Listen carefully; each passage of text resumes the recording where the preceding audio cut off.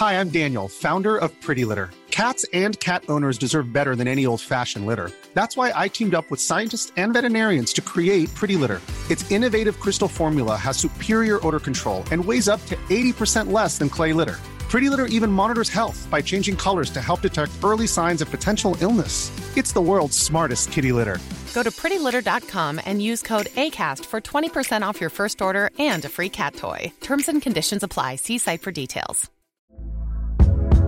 Hey there, it's Michelle Norris. I'm host of a podcast called Your Mama's Kitchen. When I travel, I'm usually looking for a way to find a taste of home when I'm not at home. And one of the things I love to do when I am at home is entertain. And Airbnb allows me to do that. When I was in California recently, I rented a house that had a great kitchen. And when we were sitting around the table, we're all thinking, we're in someone else's house. Someone could be in all of our homes as well.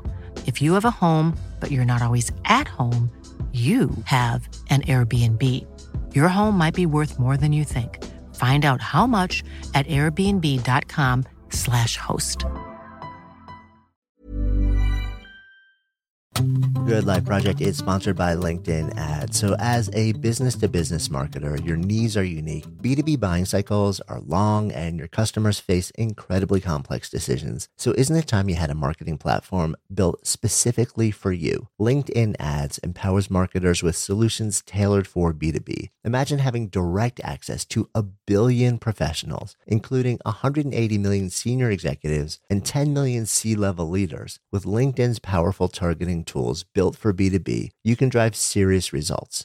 LinkedIn Ads generated 2 to 5 times higher return on ad spend than other social platforms in the technology space. We've actually tapped the power of LinkedIn Ads a number of times ourselves, and the campaigns have been really successful. If you're ready to revolutionize your B2B marketing, try LinkedIn Ads with a $100 credit on your next campaign. Terms and conditions apply. Go to linkedin.com/goodlifeproject to claim your credit. That's linkedin.com/goodlifeproject, or just click the link in the show notes. Terms and conditions apply. The biggest gift we can give the world is to go out in front of people and accept the possibility of being wrong.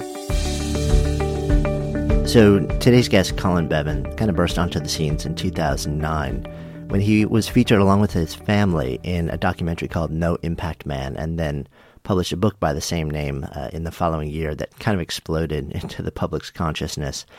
And it told the story of a family living in the heart of New York City that spent a year trying to live with zero impact on the environment. And some of the choices that they made looked like they were brutally hard from the outside looking in and probably from the inside looking out. But what they discovered along the way was that the choices and the shift in mindset and experience was, to a large extent, an incredible gift.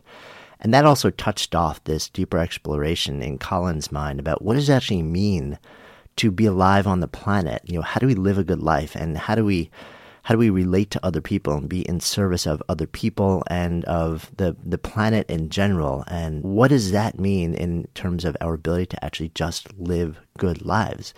And that led him into a deep dive into the research on actually living a good life. And it opened his eyes to a lot of things he wasn't expecting to discover, and culminated in a new book, which is really fascinating, called How to Be Alive. We dive into this in today's conversation. I'm Jonathan Fields. This is Good Life Project. So we're hanging out here, and it's kind of the eve of the publication, almost the eve of the publication of your next book. And I want to go deep into that because there's some really fascinating stuff on there. But let's give a little bit of context too, and let's take a step back in time. You kind of burst into the public's consciousness a chunk of years back because of, I guess, a blend of your value set and sort of like a big social experiment that you were doing. Take me back. So this is back in 2007. That's when, as you put it, I burst into consciousness, and we had a story in the front page of the New York Times about our project called No Impact Man.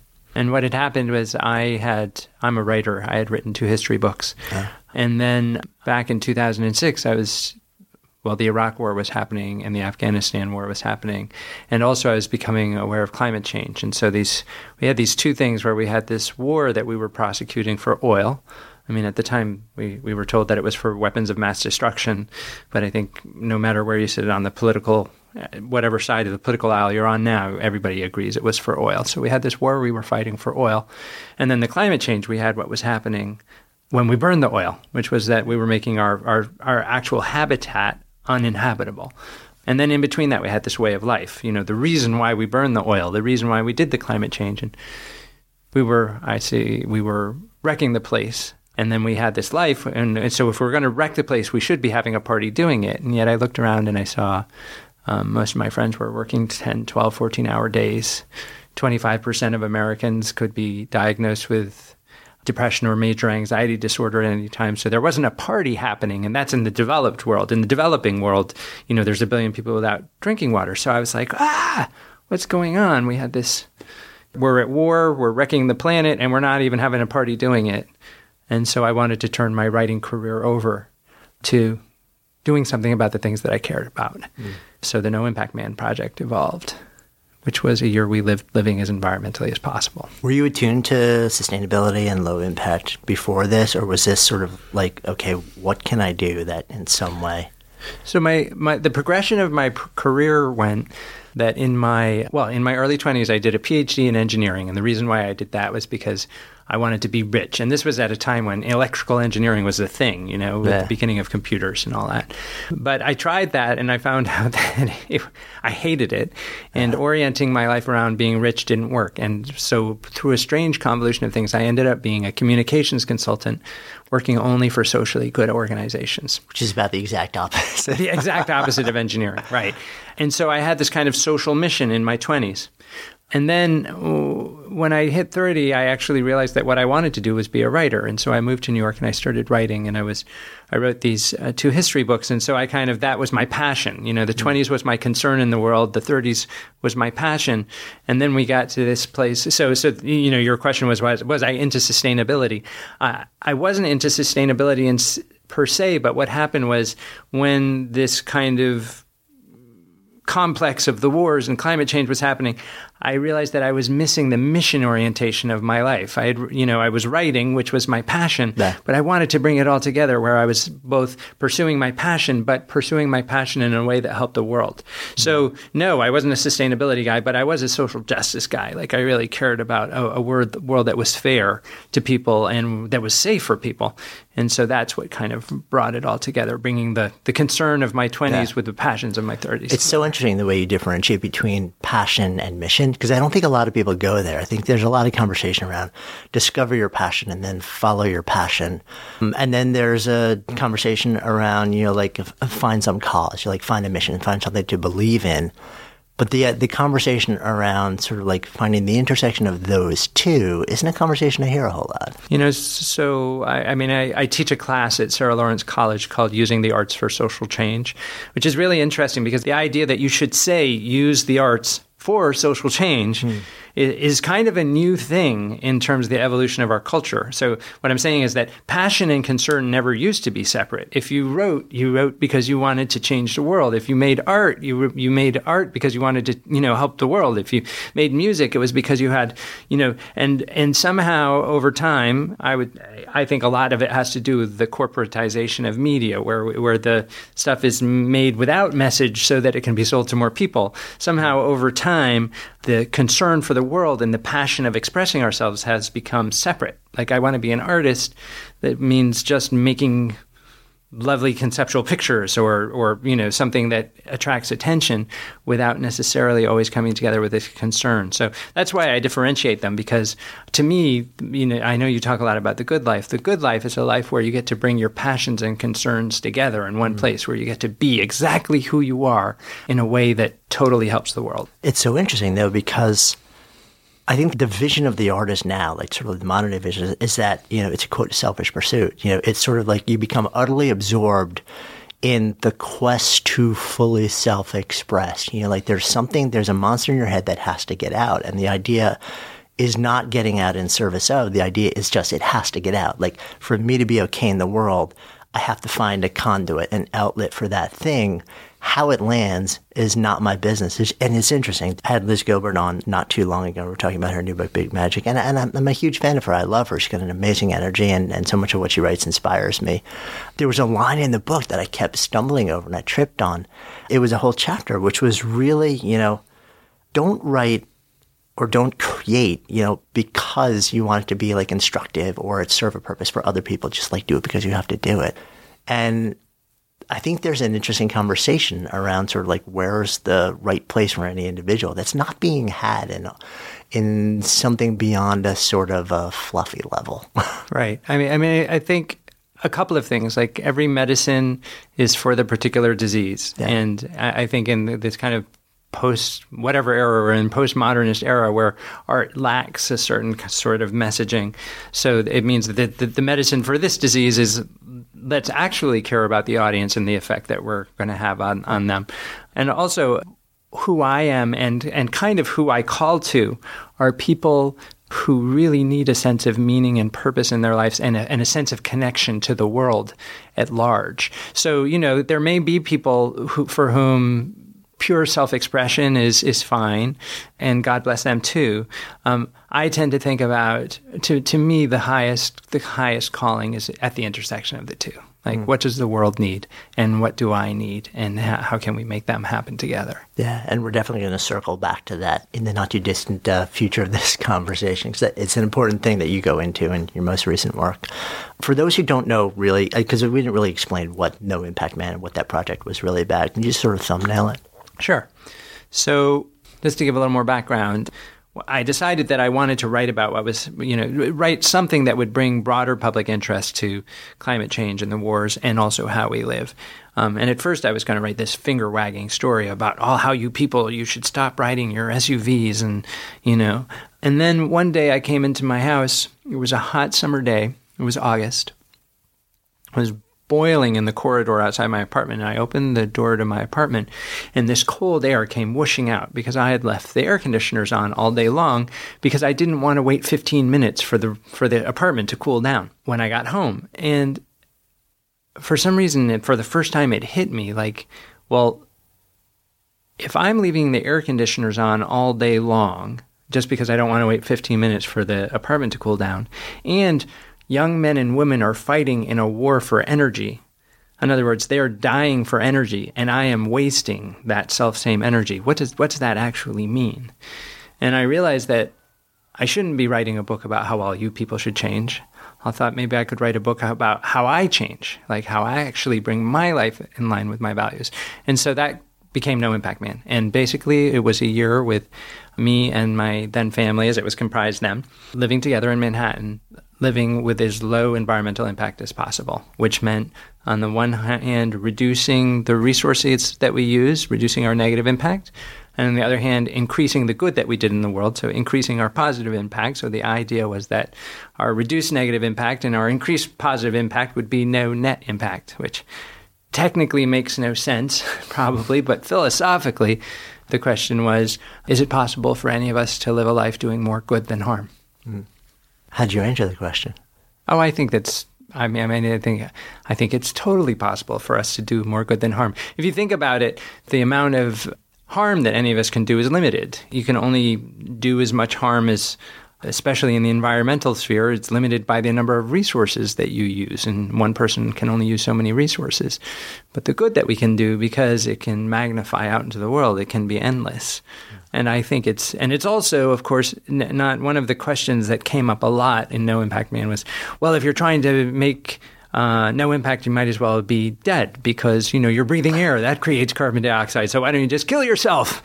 People...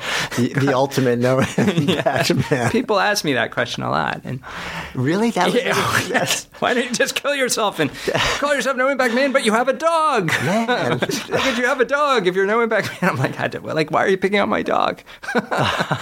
But the real question is not, I don't think, and how many resources we use, but what do we use the resources for? Yeah. So, on the level of one person, like, what are you doing with your life? Are you using your life for good and helping the world, or is it only for you? If it's only for you, then it may be a waste of resources, especially when you realize that you yourself are going to die at one stage. So everything you do, if it has no positive effect on the rest of the world, could be called a waste. Right. But it's a good use of resources if it does help. Yeah.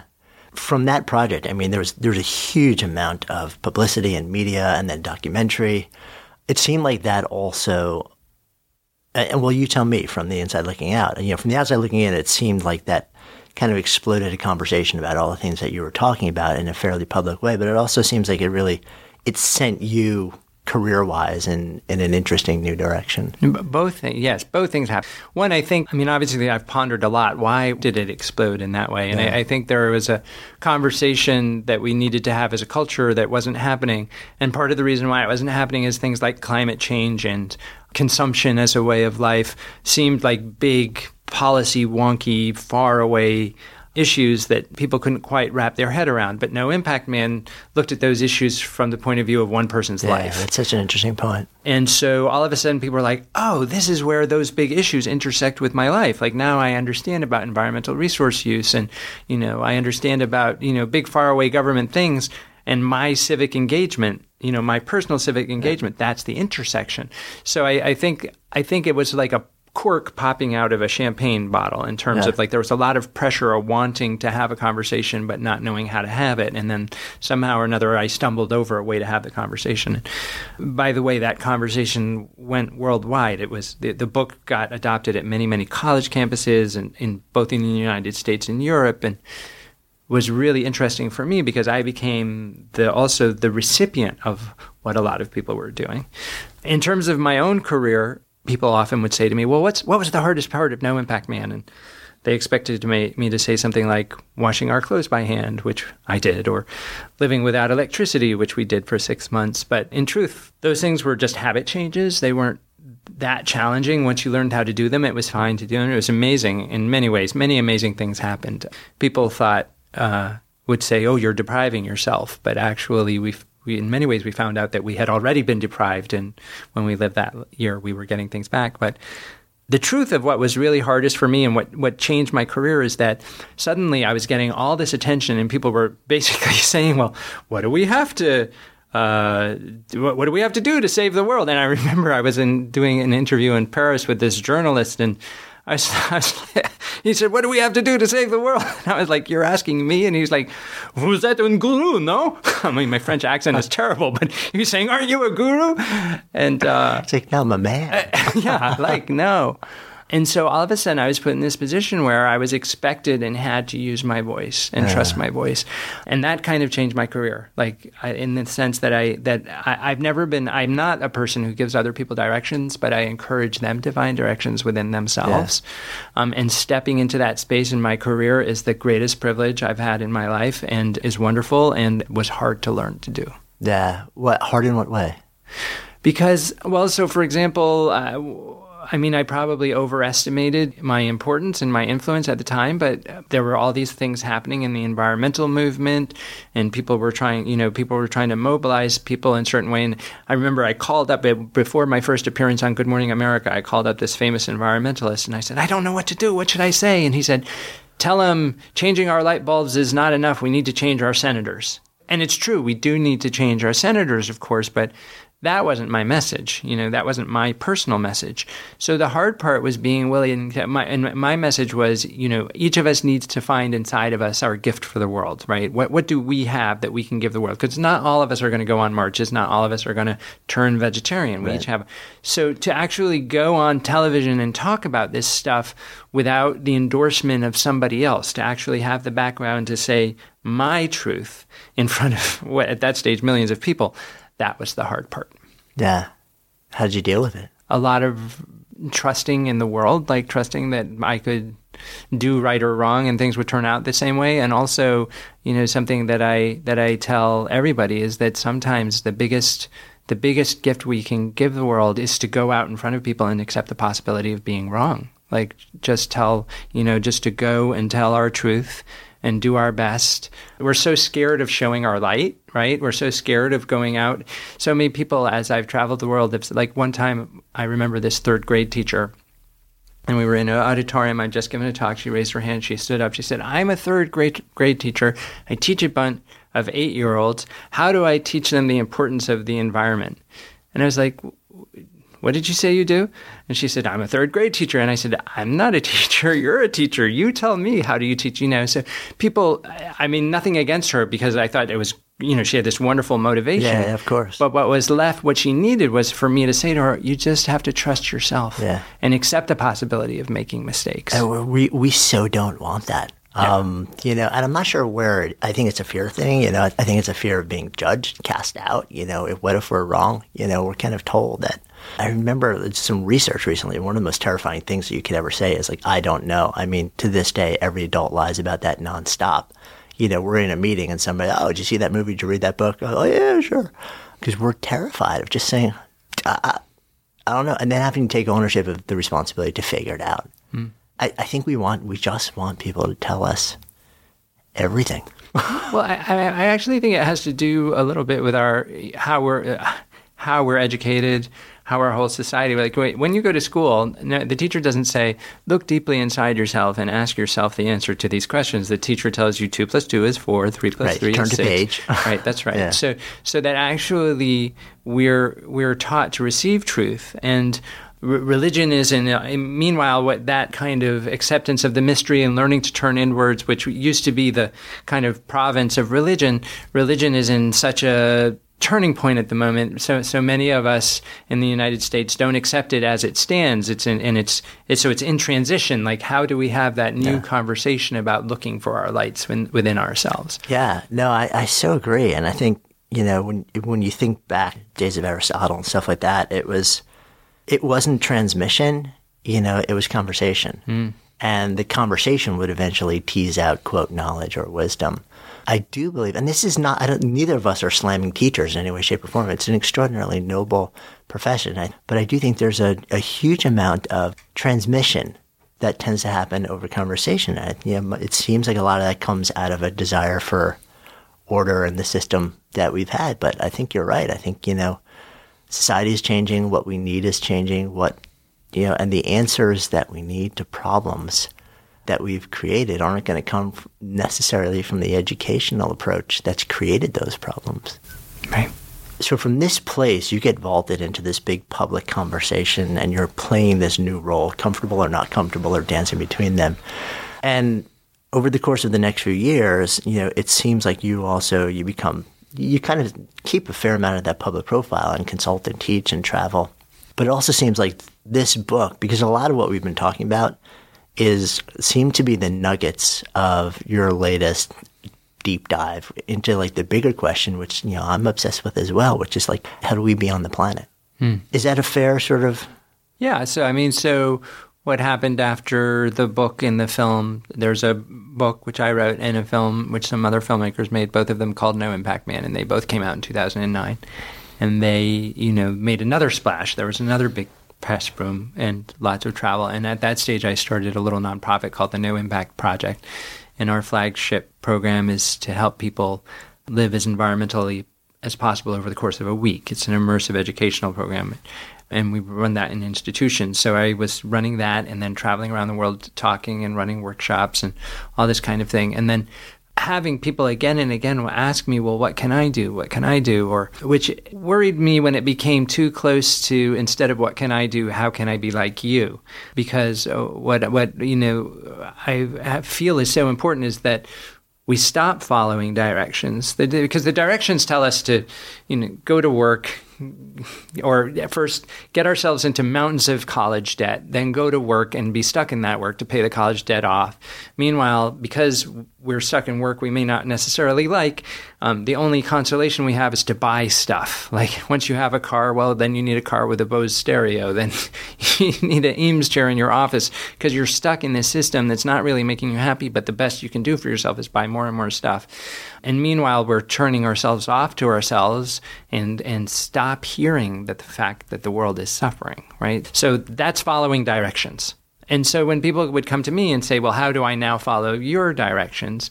That concerned me because it's following directions is what's got us into this mess. Right. I mean, so the real question is, how do you become like you? But even more like you, where that third grade teacher trusts herself to go and teach the kids about the environment because she trusts in being herself. And so that conversation, the kinds of things that people were asking me, finally led me to write this current book, which is called How to Be Alive, a guide to the kind of happiness that helps the world. And it's very much a book about figuring out who you are, because all the directions are breaking down.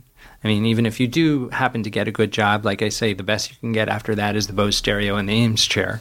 So and meanwhile, the feeling that you're wrecking the world somehow, a lot of people have that kind of dis-ease feeling. So how do you actually figure out who you are and what your gift is to the world? And not just your gift, like the big career-changing gift, but how can you live, because some of us are just stuck in our situations, how can we make incremental changes in our lives where we get to feel more and more like we're living in line with our values? Yeah. And one of the things that you talk about also is that distinction, sort of like materialism versus intrinsic.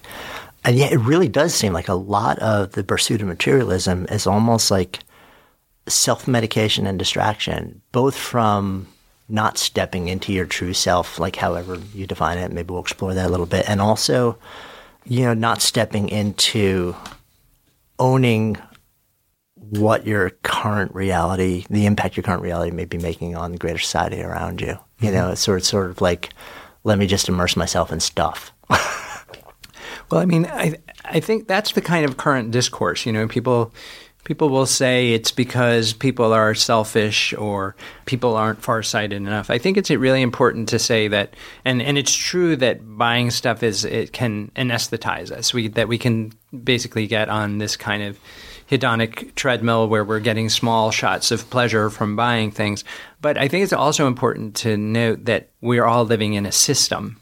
And that it's not about all of us being too weak or too selfish to do the things that we need to do to change the world. But actually, we've, from childhood, we've been born in a certain way and told certain things and educated certain things and been subject to 10,000 advertising messages a day to tell us to live a certain way. And our degrees of freedom are small. We have mortgages, we might have our kids' tuitions to pay and this type of thing. So I'm not so sure that it's about that you have to be very awake to change things in a big way and have, a lot of that kind of backbone that I talked about, like a lot of that trust in yourself.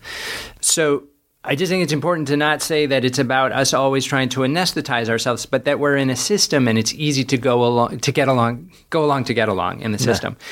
And part of my work is about pointing out is that slowly but surely you can actually wake up to your life, to the power to change your life and the power to change your world. And it doesn't have to be necessarily a big drama. You can start slowly and educate yourself on your power, more or less. Yeah, of course, I can't help having visions of the Matrix popping into my head as you talk about this. We are. We are in a right. Matrix. I mean, it's like you don't want to be all big and dramatic like that, but fundamentally, yeah. If we live under a veil, like you said, I think understanding that there is a system that we all exist in, and certain rules and certain assumptions. Many of them we don't stand up and say, these are the rules that I accept and that I live by. It's just by default. Like the way that we live our lives is a default acceptance of the ethos that guides us without ever just kind of stepping back and saying, does that actually make sense? Well, and I think, speaking of the Matrix, that business, when Orpheus gives, I forgot the name of the Keanu Reeves character. But Neo. What's his name? Neo. When Orpheus gives Neo the pill, and suddenly he can see that he's part of the Matrix.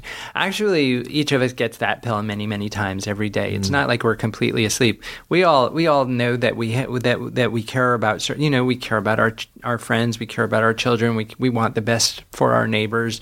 We want the best for our friends. Most of us want the best for the world, in fact, And actually, all the bad news in the world at the moment is kind of helpful in a certain way, because every time we hear something for a moment, boom, it's Orpheus's pill for a moment. Wait, this isn't the way it should be. It should be something else. But I have to get to work by 9, so blah, blah, blah.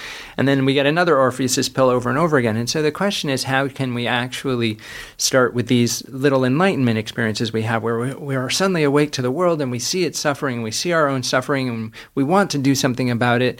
How do we actually take 15 minutes each day to act in line with that? And I think it's interesting, too, because I totally agree. When you look at your first big social experiment, like the No Impact Man in a year, it was big and massively disruptive. And I wonder if sometimes, we kind of tell ourselves, well, the only way to really start to shift, to, live in our lives more comfortably in a more aligned way and potentially even make a difference beyond ourselves, is we've got to make this big, massive, disruptive shift, rather than kind of taking a step back and saying, well, maybe that's right for some people, but, what if I just took like one tiny step today? I have a story about this kind of thing. It's in the book. It's about my friend Jonathan, and he always wanted to learn to play guitar. But he always felt like, what's the point? I don't have the time to really learn. There's so many great guitar players in the world, so what's even, but he had this kind of, I want to be a music maker, thing. But he had a job and he was busy and he, he always kept talking himself out of it. And let's face it, guitar is hard to learn, So one day he was transferring flights in Atlanta, and his friend lived there, and she picked him up at the airport, and they hung out for a couple of hours, and they went to the park, and she had a ukulele, and she played the ukulele, which, by the way, is very easy to play. And she handed it to him and taught him 3 chords, and all of a sudden he played the ukulele, right? And on the way back to the airport, they picked up a ukulele, and he bought it, and he took it home, and for 5 minutes each day, 10 minutes each day, he would strum on this ukulele. Sometimes he would, there's there are lessons on YouTube, he would look.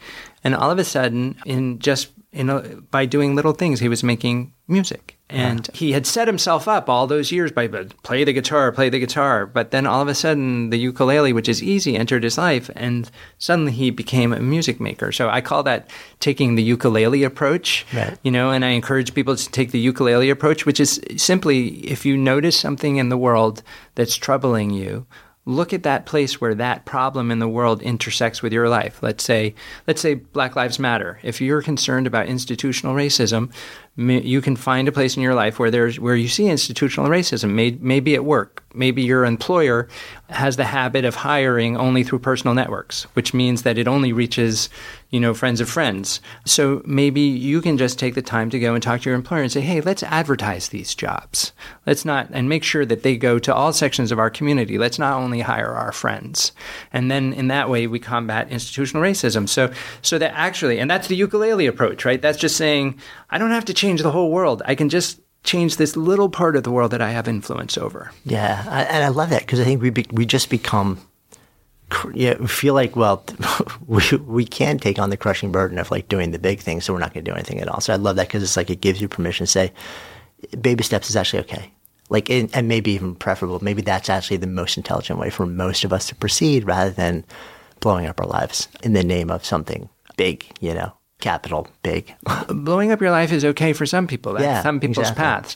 But that's like the guitar, right? But for some of us, we just can't. At this moment. But we can progressively, this is what I talk a lot about in How to Be Alive, is progressively change your life. And, do that one thing about institutional racism. There's another story I tell in How to Be Alive about a woman who is concerned about coffee in the world, because, coffee has all sorts of consequences for labor, it has consequences for the environment, it has many, many consequences. And so she has kept hearing about this, and she feels like there's nothing she can do. But one day she just decides, oh, hell, today I'm just going to do what I can. And when she goes to the grocery store, she looks at the aisle at all the labels on the coffee, and she buys, which one, and she just decides the one that has the most certifications, the kosher certification, the rainforest certification, every certification, and she buys that one. And she feels like, well, I made one step forward. Now, If she stopped there, it would be trivial, but her energy was such that each day she was going to do a little bit more. So then the next day she goes online and she researches it and she finds out that some of the certifications are actually difficult for the farmers because they're so expensive, and that causes a problem in itself. And she finds a coffee house that sells direct trade coffee, where the coffee house actually goes and buys coffee from the small farmer without the certification, right? Then she becomes friends with the people at the coffee house, and the next thing you know, they take her to their community garden. And then the next thing you know, they take her on a climate march. So suddenly she's moved from just buying a different coffee to being an actual out-and-out activist, and her life has changed, and she has a new community of friends. And any of us can take that little bit at a time approach. I'm not saying we should all be activists. That's where she ended up. Right. But the point is, you start with 15 minutes today, and then you add 15 minutes tomorrow, et cetera, et cetera, et cetera. You ukulele it. Yeah, you ukulele it. You use the term life quest and life quester. Deconstruct that a little bit for me. So where we are is that we have what I call standard life approaches, another term that I use in the book. I mentioned a couple of them. Standard life approaches, to go to the best college, that's a standard life approach. To earn as much money as you can is a standard life approach. To buy a big house is a standard life approach. They're kind of like, these are the things you're supposed to have a good life.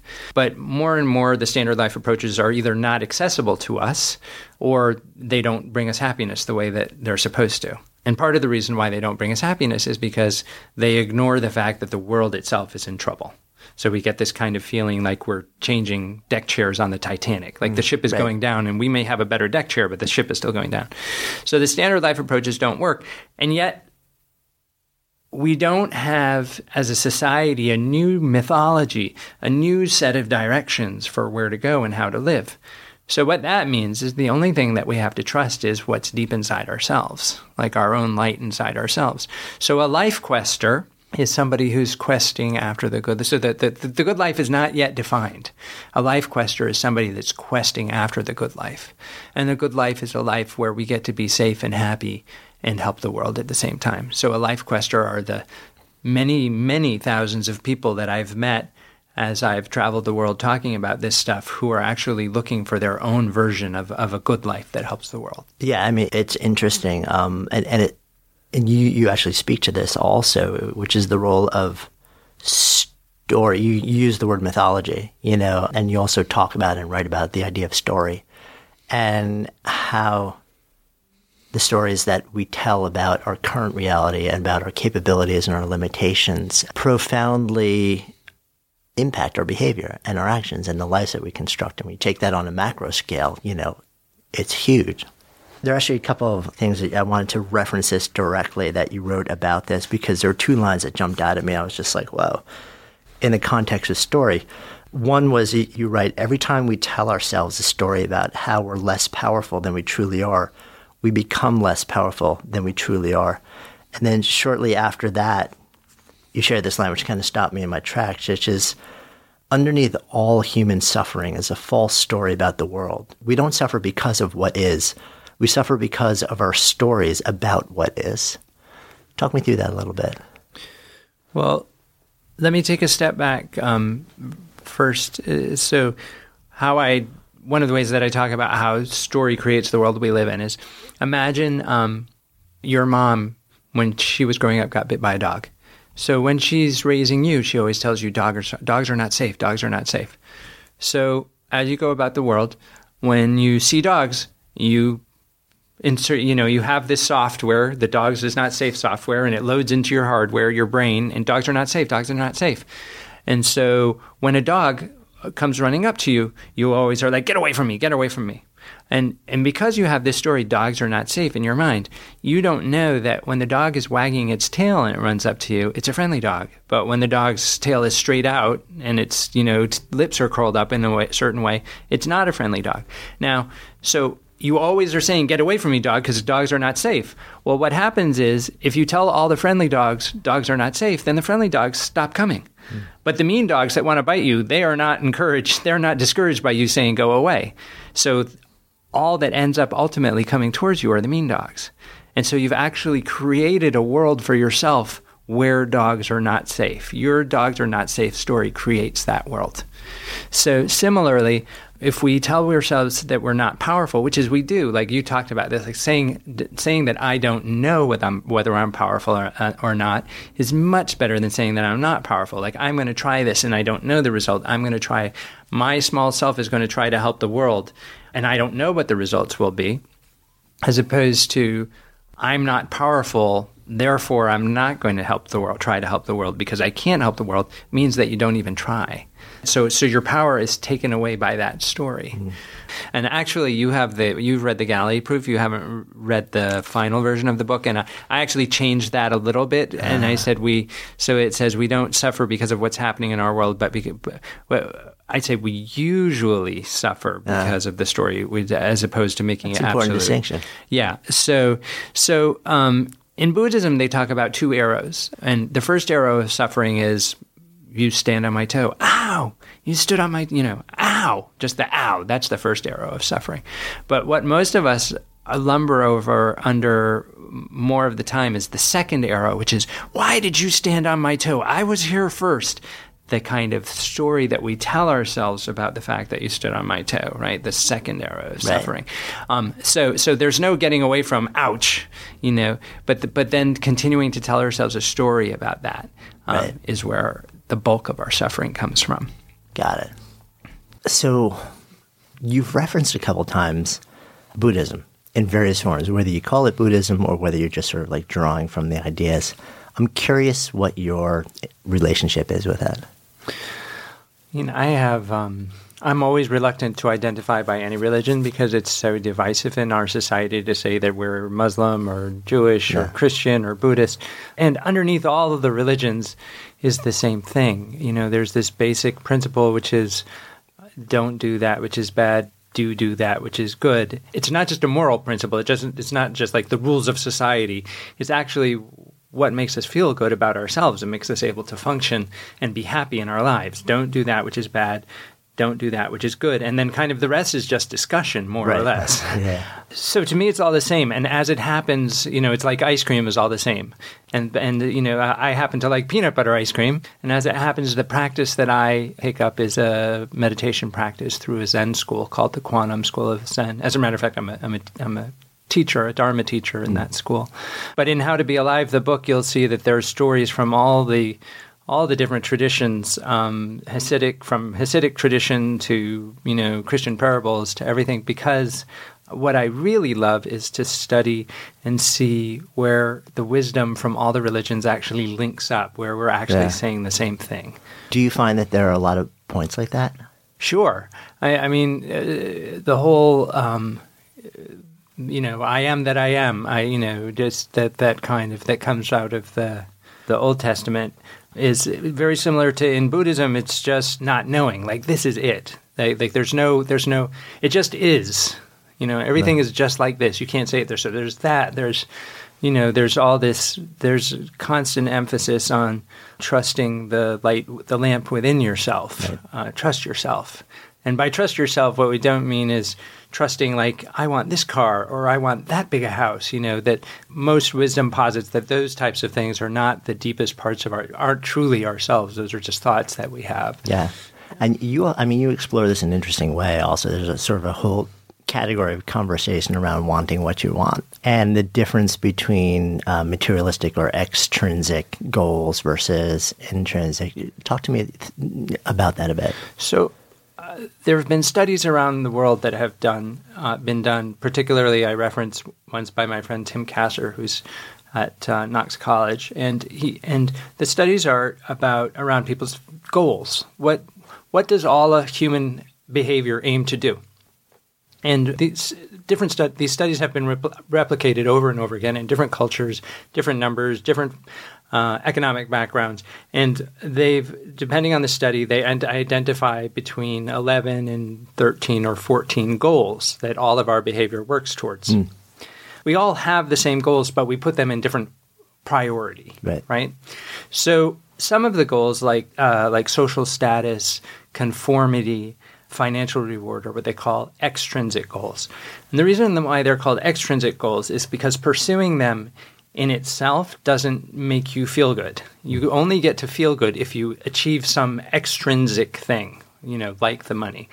Intrinsic goals are things that are, if you like, psychologically closer to us. They're more in line with our psychological needs. And these are goals like the need to pursue our own health, to do something for our communities, to be close to other people.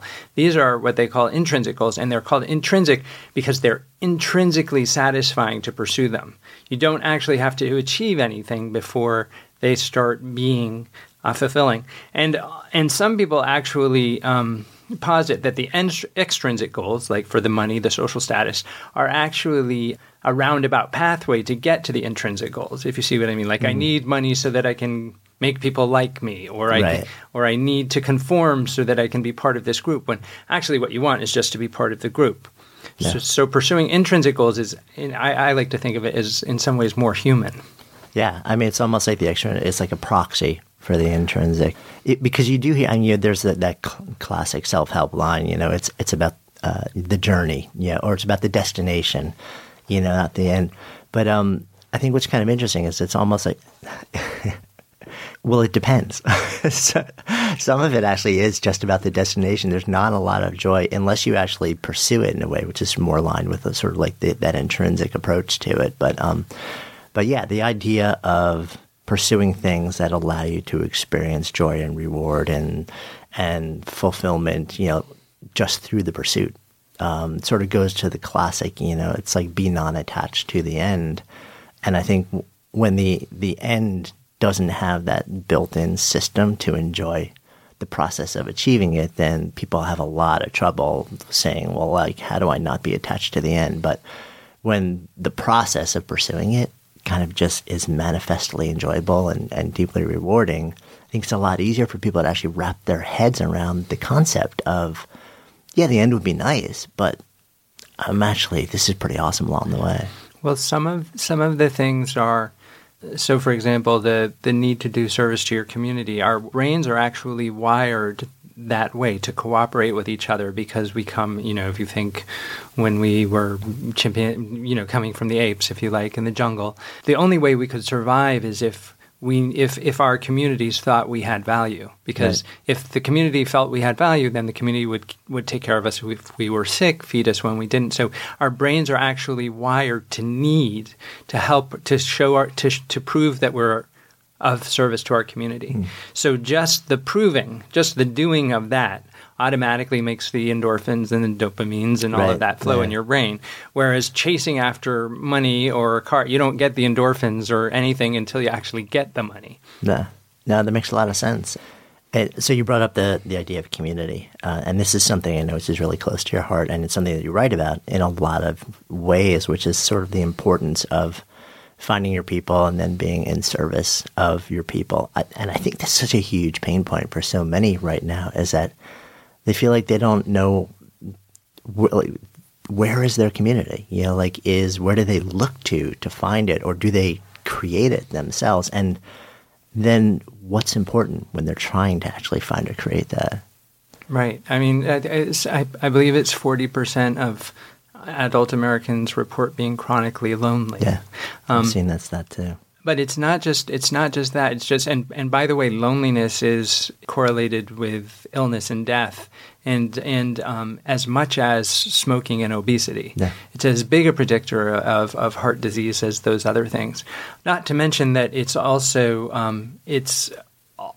stands in the way of our success in other ways. So it turns out that social connection is one of what I call social interconnectedness, which I'll explain that in a minute. Social interconnectedness, which kind of means just being part of a community, is one of the biggest predictors of success in whatever you want. Mm-hmm. Like in How to Be Alive, my book, success means becoming happy by helping the world, right? That you actually find a way to use your passions to help the world, right? And so one of the reasons why I talk about community there is that you will be most successful in happily helping the world if you have a community. And the other reason why I talk about it too is because community is actually the base from which we can help the world when we come together in groups. So what I say in the book is that we need to be interconnected, not just connected. So in other words, it wouldn't just be that I'm friends with you and then I'm friends with Alex and then I'm friends with John, but that I'm friends with you and I'm friends with those two, and those two are also friends with you, so that we're interconnected, so that the bonds are all kind of crossing over. And it turns out that kind of interconnection is what is a predictor of success in the things that we pursue. Yeah, I mean, it's really amazing how, and I think we experience that less and less these days, or we start to default more and more to digital, to the online world, or not even the online world, but texting and online and apps to form connections and an attempt to forming interconnectedness, and we do to a certain extent, but the depth of those connections stays at a level where it doesn't entirely. I think it's a great starting point, especially for so many who may be in remote parts. My fear is that so often, so many of us stop there, or we don't go much deeper, and that really doesn't.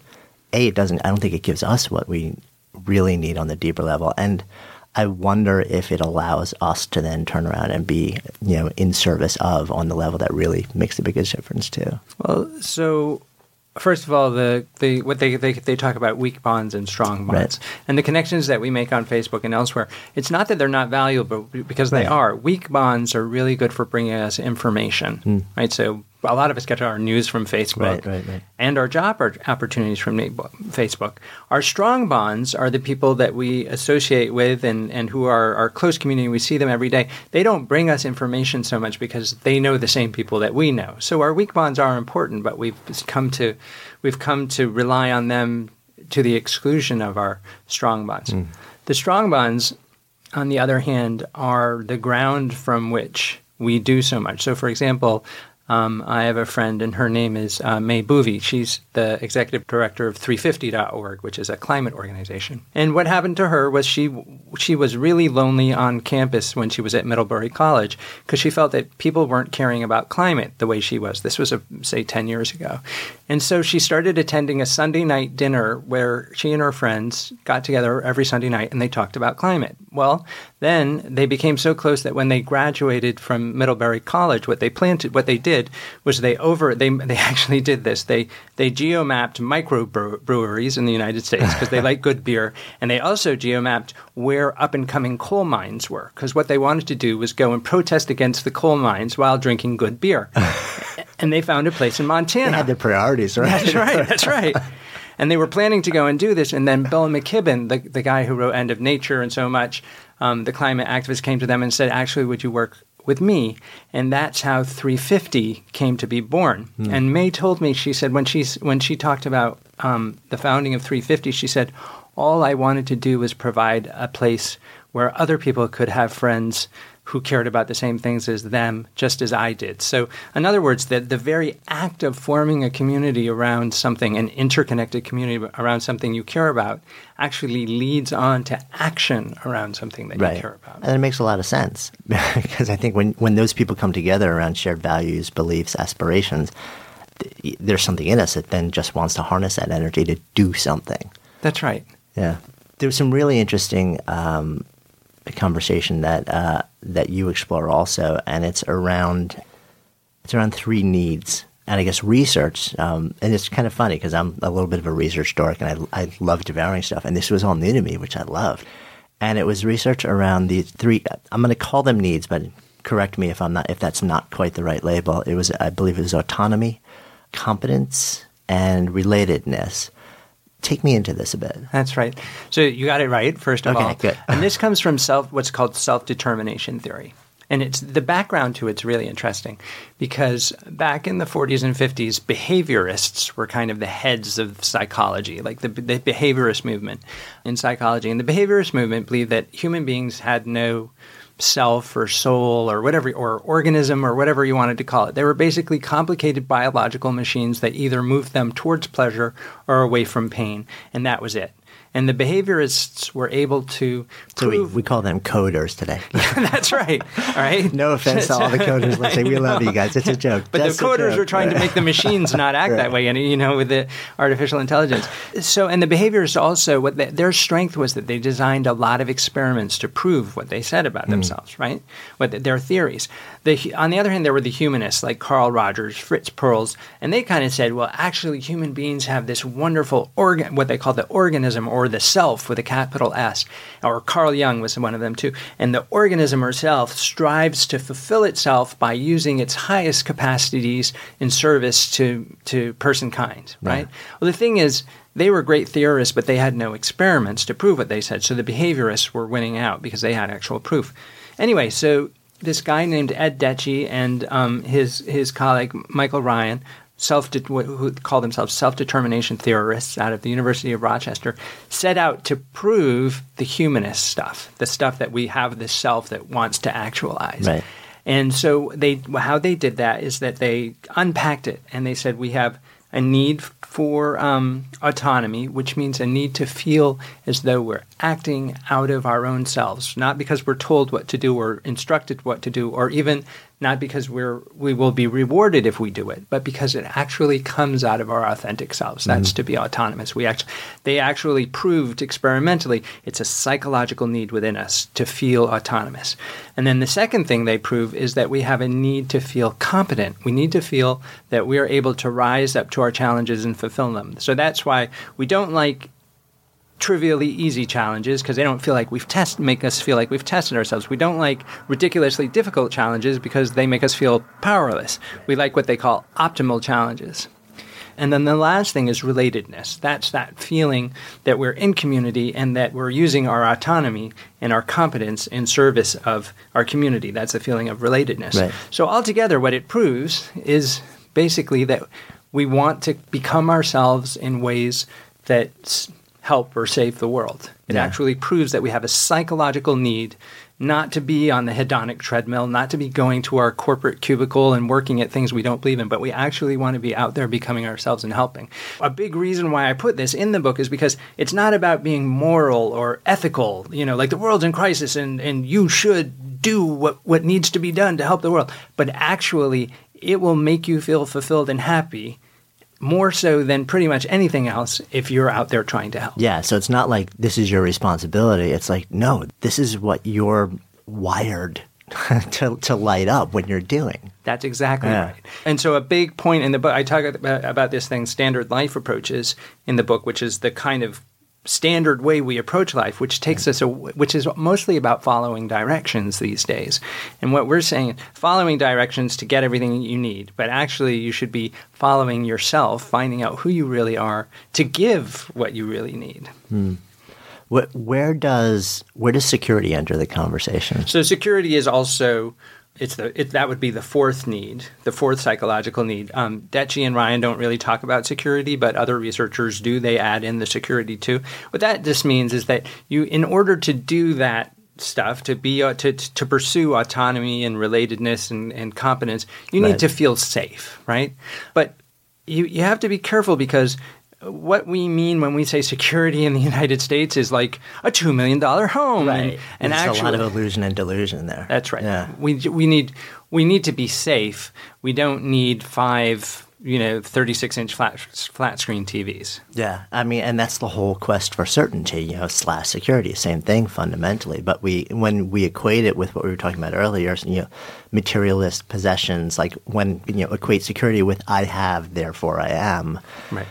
That becomes this thing that never ends. And if you end up devoting all of your energy to that, you kind of lose out of the gate. That's exactly right. What happens is you give your energy to the materialistic or extrinsic goals instead of the intrinsic goals. And because you give so much energy to the extrinsic goals, you don't have enough energy left over for the intrinsic. And it actively, this is another thing that they've proved, is that pursuing materialistic goals actively makes you unhappy. And part of it is because it takes time away from the intrinsic goals. Which makes a lot of sense. You have a fixed number of units of time. Right. Right? That's the one thing you can't expand. It is what it is. That's right. As we're having the conversation, part of my mind also goes to like, well, how does this overlay with Maslow's hierarchy of needs? Because it seems like it's actually it's 4 categories instead of 6, I guess. But is it more or less the same, or is there some like major branching off or distinction that I don't know that much about Maslow, but I will say, but I learned about him in high school, and it does make a certain amount of sense to me that we have a hierarchy of need. It's true, the ACR needs, the autonomy, competence, and relatedness needs, are what we call psychological needs. Right. And I would add security, as you did. And then there's the biological needs, the needs for food and water and shelter and all that type of thing, right? Yeah. So those are what Maslow would call lower order needs, and then the others are the higher order needs. Right. We do need those things. But one thing that I think you mentioned, something that I think is really important, the search for certainty. There is no so brutal. And there's no such thing. Right. You're a freelancer and I'm a freelancer too. And one thing that I discovered, all my life I'd been like, oh, I wish I had the security of the people with jobs. And if you remember when it was 5 or 6 years ago when there was an economic collapse, it turned out that the freelancers were the ones with security and the people with jobs were not. There's no such thing as certainty. Yeah. There is such a thing as making ourselves feel safe enough so that we can pursue our purpose. That is probably meaning making ourselves feel safe for today, tomorrow, next week, if we're lucky, next month. No. But there's no such thing as making yourself safe for the next year.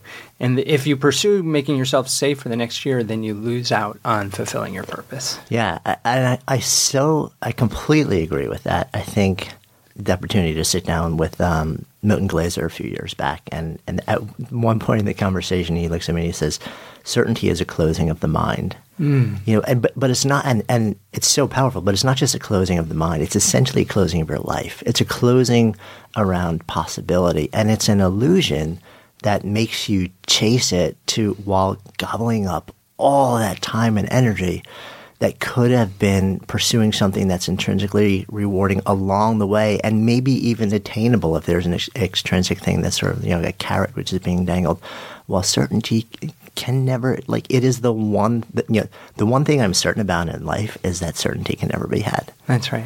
But we spend so much of our waking hours pursuing it, and it creates so much suffering along the way. And it's one thing, we talked a little bit about religion earlier, and I'm by no means a religious zealot, but what really does fascinate me is where you find the wisdom in religions that the happiness psychologists are trying to prove now, right? That the science and the religion kind of overlaps. And if you take the fact that, we have a lot of mixed feelings around religion in our culture. But so for this commandment, thou shalt have no other gods before me. Now, leave alone the fact that but there is something that we're supposed to pursue, and it's mysterious, and we don't know what it is.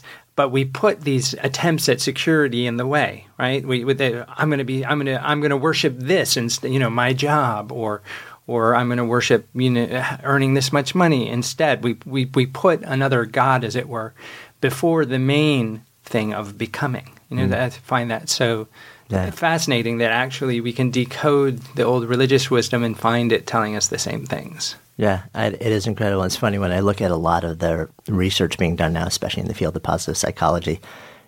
To me, my inner thought is, it's the pursuit of scientifically proving the fundamental tenets of Buddhism. Yeah. Because they're looking at all the same practices that have very often arisen out of Buddhism, over thousands of years, and saying, okay, finally, here's, now we're actually running experiments so we can actually say, scientifically it works. We still can't necessarily say why it works, but we have enough data to show it does. But also, Buddhism or mystical Christianity or mystical Judaism, all the mystical sects come together. Right, yeah. No, completely. Thank you for sort of broadening it that way. Yeah, it's so fascinating.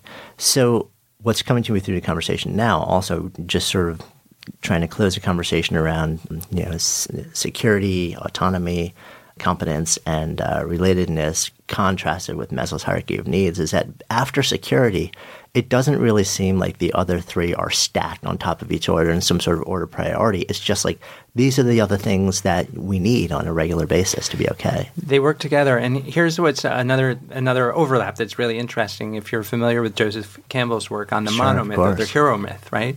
So on the one, we have autonomy, competence, and relatedness, right? And if you think about it, the hero myth is about autonomy. That is, I'm going out on my quest. test. I'm leaving Right. the everyday and the ordinary. I'm following some hidden call that's within me that only I can hear. That's the beginning of the hero story. Then there's eventually there's find my guides, right? Which is kind of like finding your community of people who Right. care about the same stuff as you. Then there's the big challenges Right, the that you have. tests. The big Yeah. tests. That's your competence right there, Right. right? And then there's the hero's return, when the hero brings back that which he or she thought was weird or freaky in their community, and now they've discovered it's actually what makes them strong and special. They bring it back to their community and help the community. That's relatedness, right? So it's really interesting that these things they just tell us the same thing over and over and over again. Yeah, and I love that you brought up Joseph Campbell's work. I'm so fascinated by that overlay, where the monomyth or the hero's journey, you may have heard of, but you look at almost every story that we're drawn to, and I guess that's where his work came from. He literally crossed every society, every storytelling culture, and he found the same exact pattern. And it's because I think that's the way that the human condition is wired to move through life.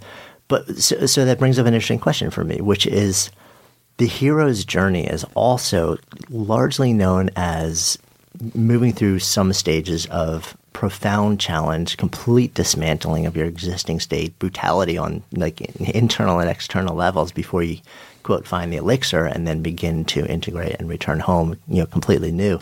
You also write about sort of the general category you would describe as the gentle path. So where's the overlay? So remember that the hero's journey is it's symbolic, right? So it doesn't mean when we think about the hero's journey in our own lives, because of the way the stories are told, we think that it's got to be something gigantic and massive and it's going to take over our lives, and it could take years and we might even die while we're at it. But actually, what is really happening is the way that the stories are told are big and symbolic because we may fear that we're going to die, and we may fear that it's going to take a long time. But actually, the hero's journey happens.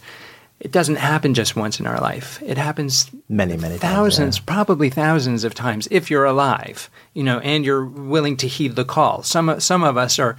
We've closed ourselves down and we're kind of dead spiritually. So the gentle path that I talk about in the book is to say, look, don't start by thinking I'm going to necessarily – you can, but it doesn't have to start with I'm going to change my career or I'm going to change where I live or I'm going to change who my partner is. Because those are big structural changes, and sometimes thinking that we have to change those things stops us from trying in the first place. Remember I talked about Annie, who started off just by buying a different kind of coffee and found herself next thing being part of the climate movement.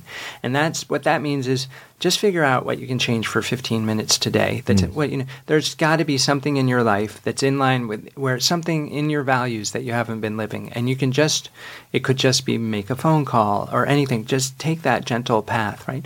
And that leads you slowly and gently around the hero's journey once. And then when you return, you rest for a little while, and then you go around the hero's journey again. It's not a big, gigantic, cataclysmic thing that you have to go through. It can be something that you go through.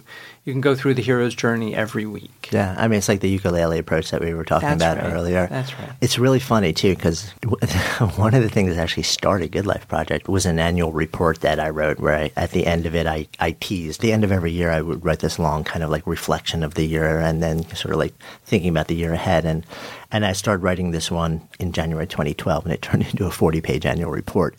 And at the end of it, I teased this thing that I was working on, which didn't even exist at the time. I said, hey, I'm going to be doing this cool thing called Good Life Project. I had no idea what it was going to be. But at the end, classic entrepreneur move, right? But at the end, I did know, I just wrote, I thought to myself, I'm like, why? I've been helping people in various ways engage with what you might call conscious entrepreneurship. What are my distinct beliefs around that? And just really fast channeled through me these 10 beliefs. And so I, just for the fun of it, called them my 10 commandments. And one of them was, thou shalt do epic shit. Epic shit? Yeah. And what's interesting is over the last 3 years, I've backed away from that. For the exact same reason that you're talking about. Because when you put that out as a proclamation, people think to themselves, well, is this epic shit? This matters to me. This is cool. This would be one little thing that would make it, but it's not on the scale of epicness. It's not going to change the world, so they don't do it. And it's funny. I just was giving a presentation on it, and I shared with the audience that, I said I've come full circle where I think actually I did a disservice by using that language, and it's really just about contributing to the world in a way that matters, even if it's like the smallest little thing. Just does it have meaning to you? And might it have meaning for others? It's really interesting that you're talking about that. One of the things I say that the central principle in the book How to Be Alive is just that. I mean, the book's I think 438 pages, but here is the central principle: give more energy to what is true for you. Give less energy to what is not true for you. And if you just keep doing that, it doesn't mean give no energy to what's not true for you and give all your energy, because none of us are in that place. But if moment by moment you keep moving that compass needle closer and closer to true north, as you called it before, right? Just keep moving closer and closer, then you'll get there. You'll be guided there. Yeah. And I really appreciate your, we all want to feel as though we're doing epic shit, right? As you put it, which is a great thing. But it actually stops us from moving ahead. Yeah, and I think it's funny because I rebel somewhat fiercely to the term life purpose, because I think when like some people are like, well, you have to know your life purpose, before you can really do the stuff that you're here for. And I'm like, but that is not a motivator for the vast majority of people.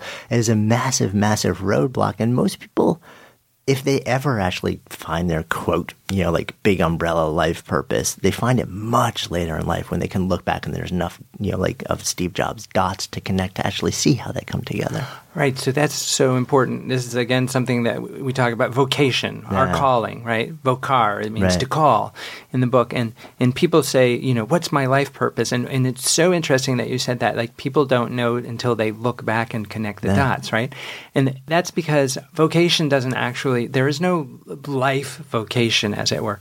I call it moment vocation. Like, when you're free to act from your true self, how do you act in this moment?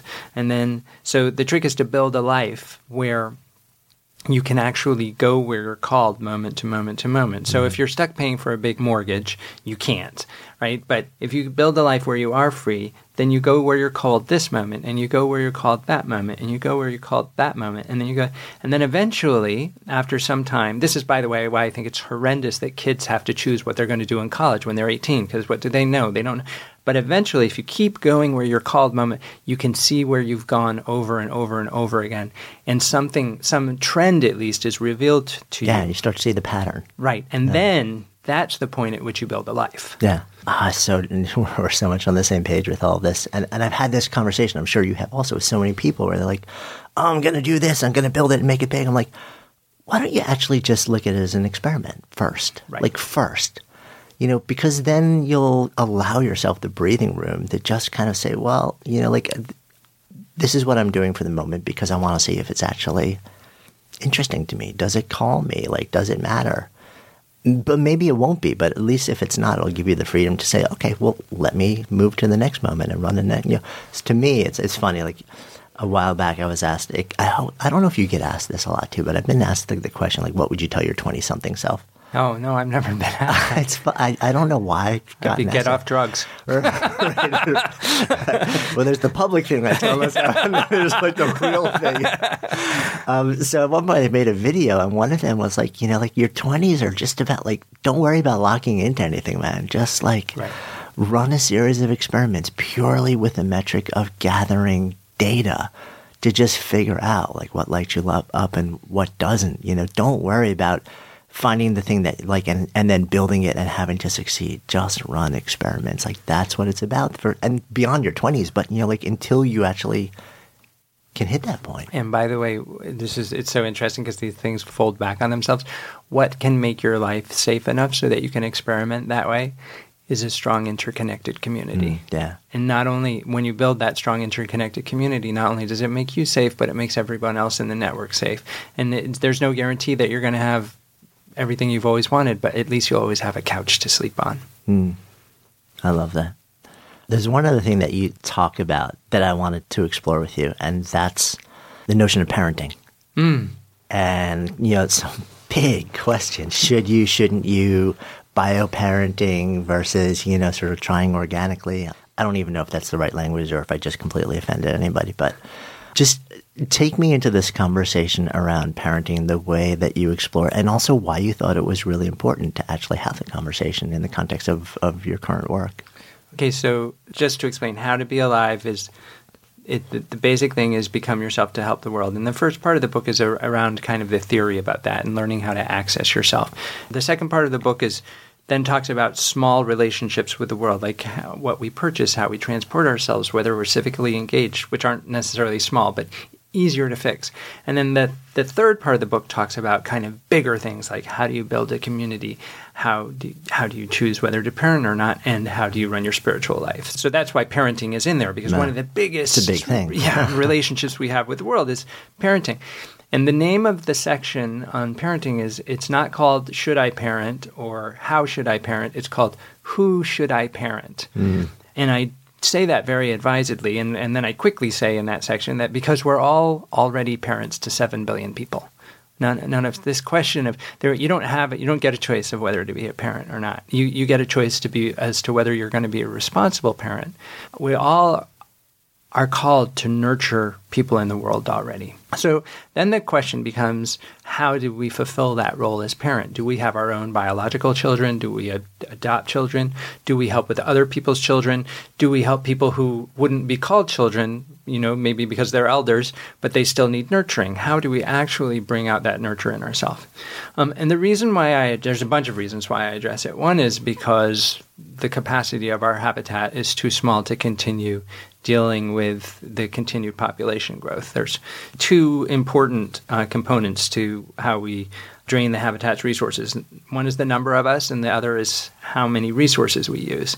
It used to be years ago that we talked about how people in the developing world should have fewer children because of food, but actually it's people in the developed world, because Americans use so many more resources than Northern Europeans. So that's what led me into it. But as I got to it, what I realized is that we have so many standard life approaches, so many ways where we're supposed to parent that don't suit everybody. Right? And so what I came up with is, what about a scheme in which people who have kids, who find that biologically or psychologically they just feel as though, well, let me take a step back. So the point, whether we have kids or not should be a consciously made decision. It's not that it's right to have them or not right to have them. It's that if we do it, we should do it because it's really right for us. So, and then the next thing is, those of us who have kids support the people who choose not to have kids by sharing our kids with them. And those of us who don't have kids support the people who have chosen to have kids by helping with their kids. And that way we're actually, it's like car sharing, but with kids. Because it turns out there's 14 to 18 million young people in the United States who are at risk because they don't have enough adult attention. On the other hand, it turns out that being a parent, much of your time is actually spent earning a living, driving the kids to soccer games, doing the laundry, not actually mentoring young people. So what you need, if nurturing is what you need to do, then having a biological child might not be actually the best thing for you. It might, because you're spending so much time earning the money to support the kids. So the question is, how can we actually all together make sure that everybody gets to be a parent and every child gets properly taken care of? Yeah. It seems like all things just keep circling back to the community also, and to acknowledging the fact that we are a part of something bigger than just us. Right. That's right.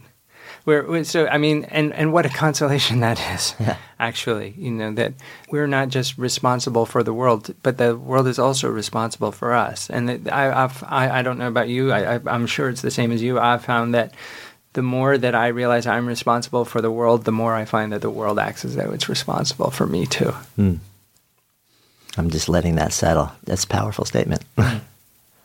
So I think it's probably a good place for us to come full circle. So name of this is Good Life Project. So if I offer that term out to you, to live a good life, what bubbles up? I mean, it's so interesting because we share this. I think we both think a lot about what makes a good life. To me, well, let me put it to you this way. My daughter, Isabella, she doesn't do it anymore, but when she was younger, I used to say to her, Bella, why are we alive?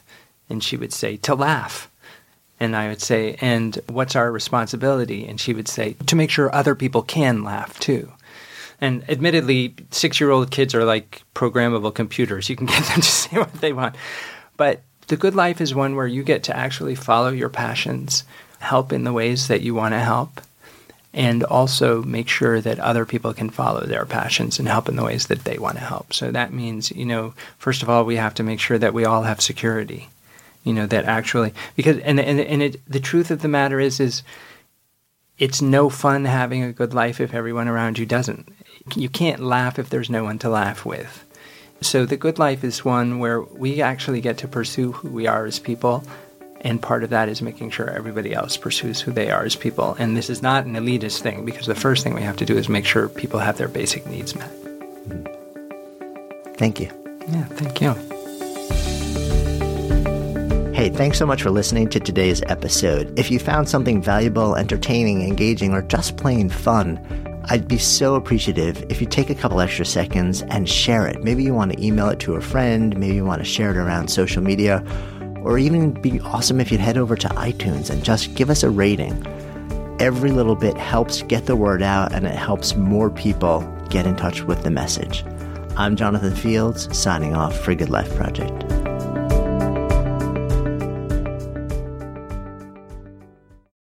Good Life Project is sponsored by Lexus GX. So have you ever owned something that inspired you to just up your game? For me, it was this high-end mountain bike. I love the ultralight frame, the suspension, the precision gearing, and I realized it deserved to be ridden to its full potential. So I started training harder so I could experience the joy it could give back to me. And it paid off. That bike helped me discover just new levels of performance and straight up joy. When we own exceptional things, they inspire us to do exceptional things. The all-new Lexus GX has an exceptional capability that will have you seeing possibilities you never knew existed. Its advanced technology and luxurious interior mean that wherever you go, you'll never go without. Imagine tackling rugged landscapes with the available 33-inch all-terrain tires and multi-terrain select, then unwinding with the available front-row massaging seats. This is a vehicle that inspires you to go further, to live up to its full potential. So why settle? Live up to the all-new Lexus GX, luxury beyond limits. Experience amazing at your Lexus dealer.